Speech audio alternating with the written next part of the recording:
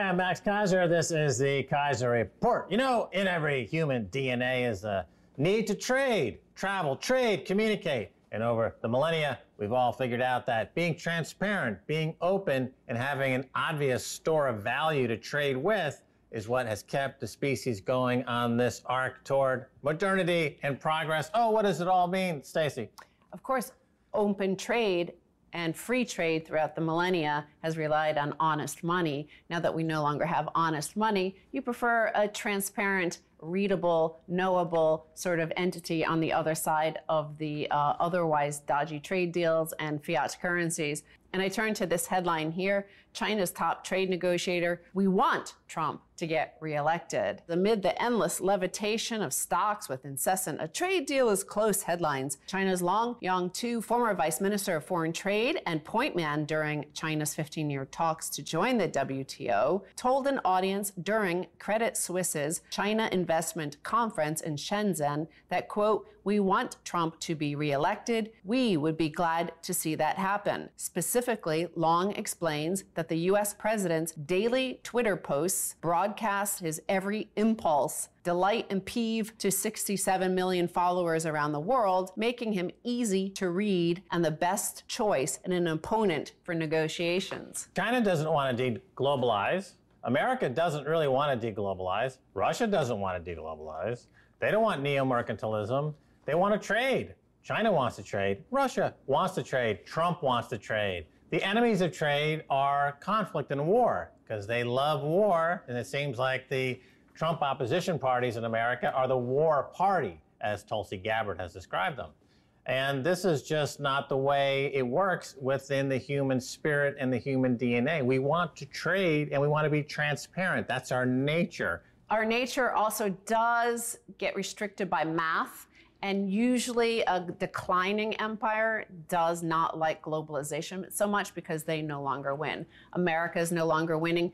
Back in the late 1800s and early 1900s, of course, the United Kingdom was a great empire and it started to lose. The trade, global trade didn't favor them as much as it was favoring others. So I think China definitely wants globalization because they're the rising power. They like Trump's bluntness, whether or not you yourself or anybody in the audience or any voter likes Trump or not. What I'm saying is that he keeps tweeting. He's signaling not only to his potential voters, but also to the Chinese negotiators that he's easy to read at the poker table that is global trade deal negotiation. He's honest. And they're used to dealing with dishonest politicians everywhere around the world. And the UK, of course, they decided to get out of the globalization a while ago, but that's their loss. I think the bigger economies are moving toward globalization, and China, America, Russia are heading in that direction. So let's talk about another dishonesty, and that is, when you have hard currency, you have hard money. It is honest money, they always call it. Well, gold, of course, has been honest money and the foundation of our global fiat system as well, and our global trade system and the world economy as we know it. It is, however, very heavy. It's difficult to move. Unless you own and hold that gold on your own, it's not yours.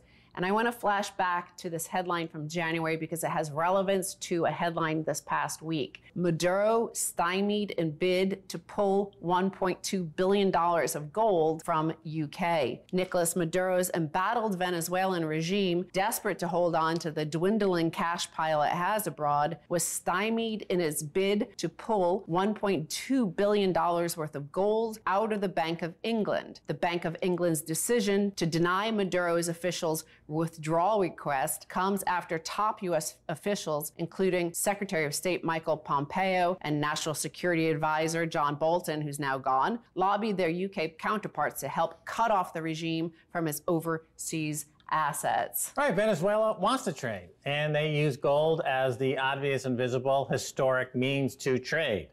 The UK doesn't want to trade. UK is where a lot of the war industry is headquartered, and a lot of the banks that fund the war industry are headquartered, so they're anti-trade, anti-free markets in a lot of ways. Venezuela just wants to trade. They just want their gold. And to deprive them of their gold using censorship or financial censorship or embargoes and sanction is anti-globalization and anti the spirit of humanity. Regardless of what you think of Maduro or his regime or his government or anything like that, what we're talking about here is not, if you don't hold the private keys, that is not your asset. If you don't hold your gold, that is not your asset. So it is part of a deglobalization where there is some sort of diminishing pie going on. There is a sort of resentment and a fear and perhaps an anger about China being larger economy than the US. China is seemingly winning. China's got 5G. We don't have 5G. They're moving to 6G.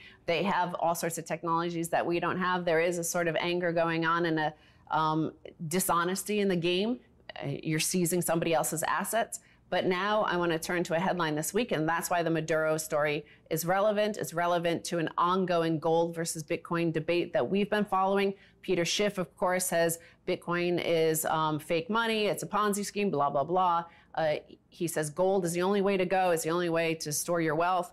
Well, of course, the nation state of Venezuela had their gold seized. That happens on an individual level, but here on the nation state level with Bitcoin, Venezuela's President Maduro touts Trezor Bitcoin wallet on national television. On November 6th, President of Venezuela, Nicolas Maduro, appeared on state-run television, Venezuelan Television Corporation, holding a crypto hardware storage device allegedly developed by major wallet supplier Trezor. The video is posted on the official Facebook page of President Maduro. Trezor is denying having any role in this and that there's two alleged executives from Trezor.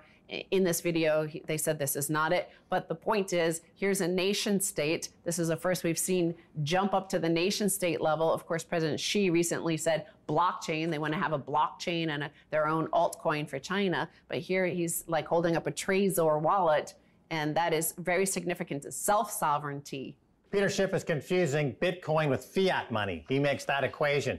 He doesn't understand that Bitcoin is gold 2.0, which kind of indicates he doesn't really understand gold either, which is ironic. But here you have the Maduro who's holding up the Trezor wallet, and he's saying, look, this is sovereignty. This is individual sovereignty. We can put $1 billion, $10 billion, $50 billion worth of a store of value currency, Bitcoin. It's gold 2.0, and there won't be any censorship. The Bank of England won't deprive us of trading with the rest of the world. They won't deprive us of our human rights, even though they'd want to. And that's where we're heading with Bitcoin, is we're heading toward a world that is more in keeping with the spirit of humanity to trade. It's peaceful. Remember, Trump is a man of peace. That's why the deep state hates him. You believe that? I perhaps don't believe it as much, but some people will have opposite opinions of that. It doesn't matter. Of course, a lot of people will say Maduro is bad. This is bad news for Bitcoin. They said that when President Xi said, into blockchain,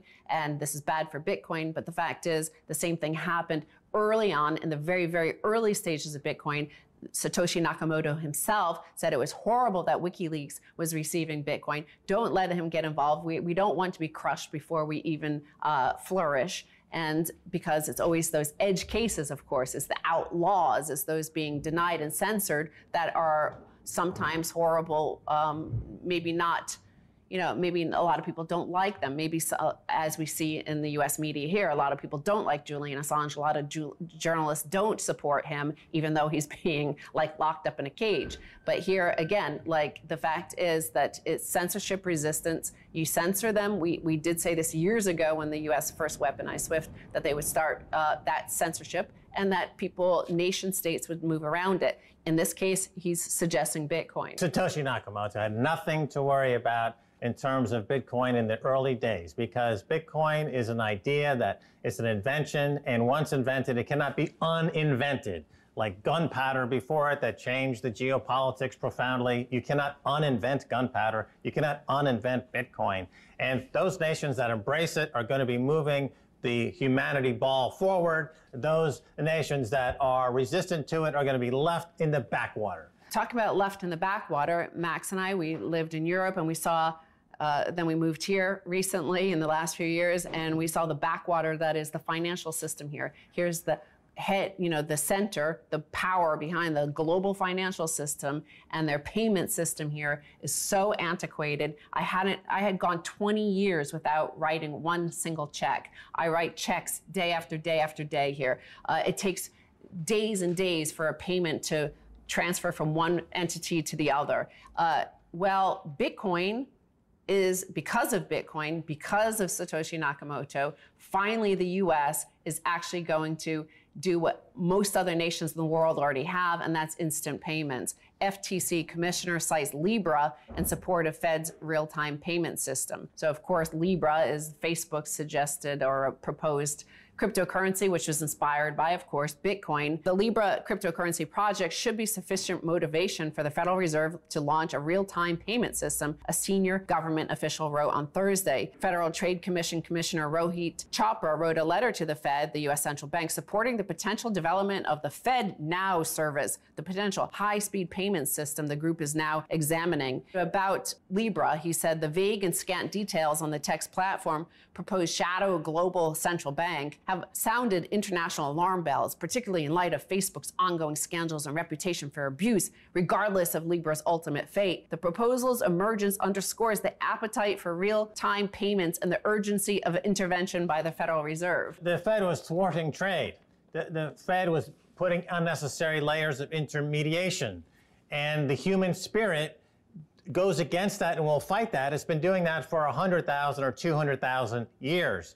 And Bitcoin now forces these other players to either innovate or be worked around or to be made obsolete. So the Fed, facing obsolescence with Bitcoin, has decided to fight the rearguard action and try to create something similar to Bitcoin to stay relevant. They, of course, will fail because it's centralized and Bitcoin is decentralized, and they will never give up the idea of settling trades using the dollar as a means of settlement. And Bitcoin is self-settling. It's auto-settling. It settles with every transaction. It's a complete new paradigm shift into a complete new world that satisfies our DNA. Our DNA is a blockchain. It's a biological blockchain. Bitcoin is a cryptic blockchain, and it fulfills our need to trade. It satisfies our need to be human, to communicate, to travel. Get in its way, and you will be relegated to the dustbin of history. That's the facts. That's the way it is. We're going to take a break, and when we come back, much more coming your way.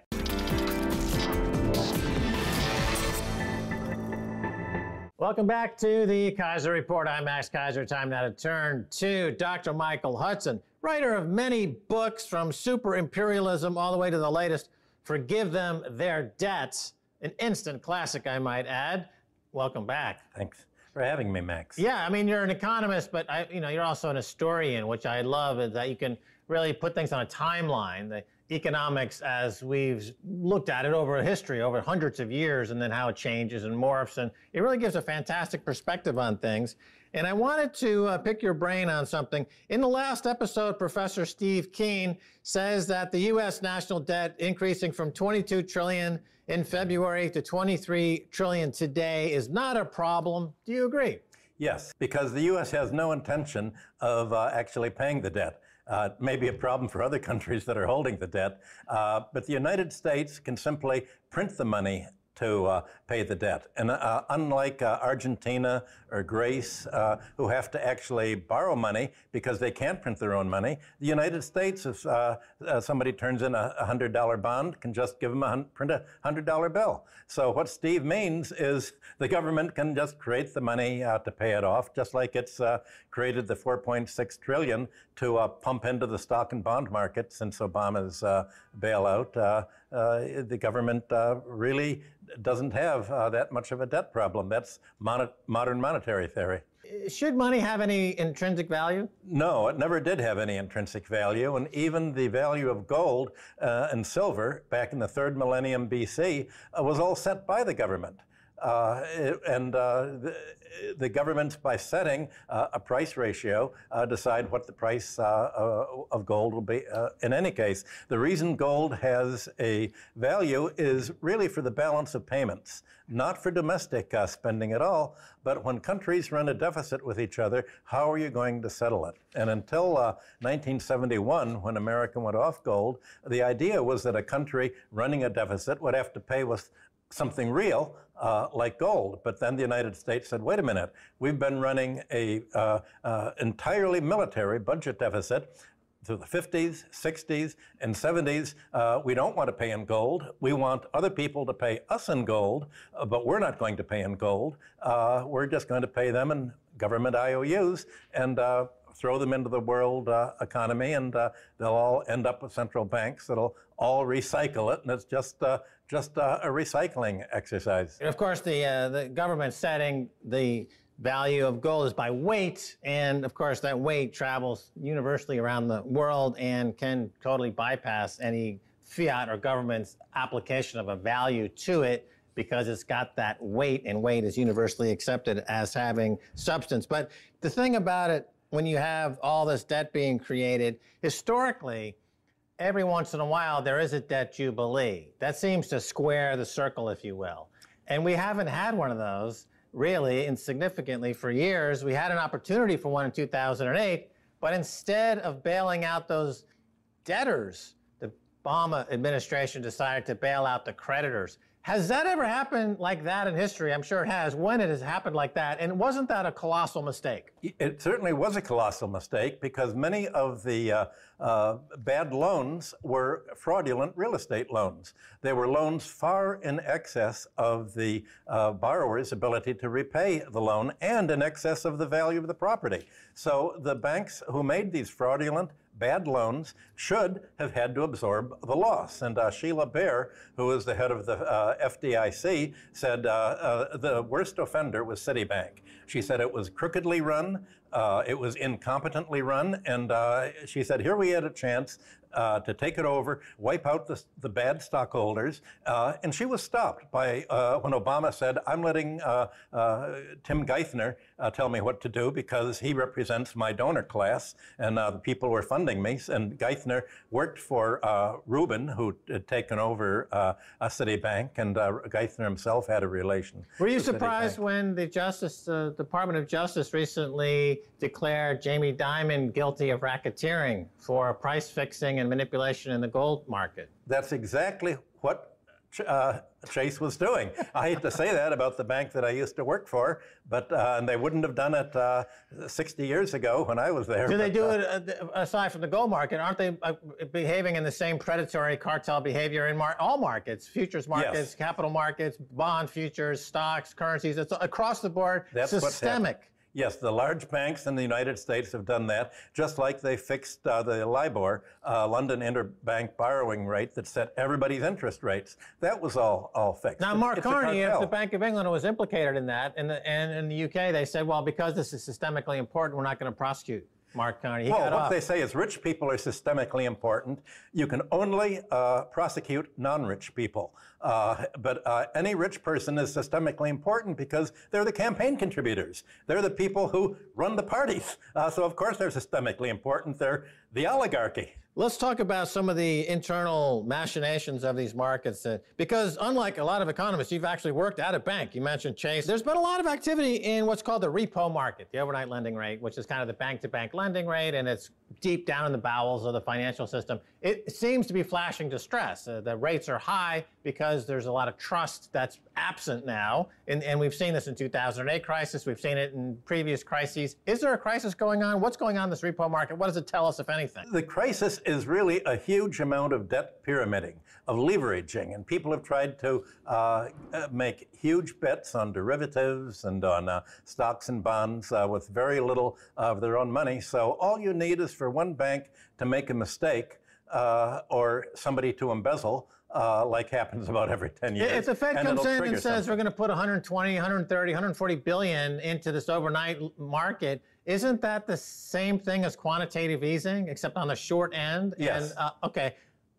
Yes, it's the same thing. It's creating money simply on a balance by paper. You create a debt, and a debt is, on one side is an asset somebody else's asset on the other side. And when you get all these assets and debts mounting up, somebody can't pay at a point because they've made a wrong bet, and there's a sudden drop in a bond, or a drop in the price of gold, or a drop in a share price, and they've lost a lot of money. So it's another bailout. It's like the London whale from the Chase Bank, when the whale made a big bet that was, quote, unauthorized, and that's an example of something that could have triggered a meltdown. So it's another bailout. Yes. And it's quantitative easing 4, QE4. Let's call it a permanent bailout. Okay, if it's a permanent bailout, and we were told that QE was temporary, if it's not temporary, the actual economic term for that would be debt monetization. It is temporary. It's 50 years.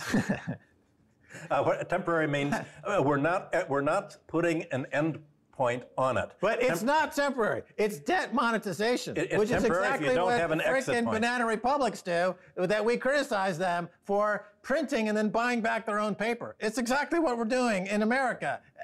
Correct? Am I wrong? When America does it, it's not a crime, to paraphrase President Nixon. All right, fair enough. So you're about to head to China. What are you doing there?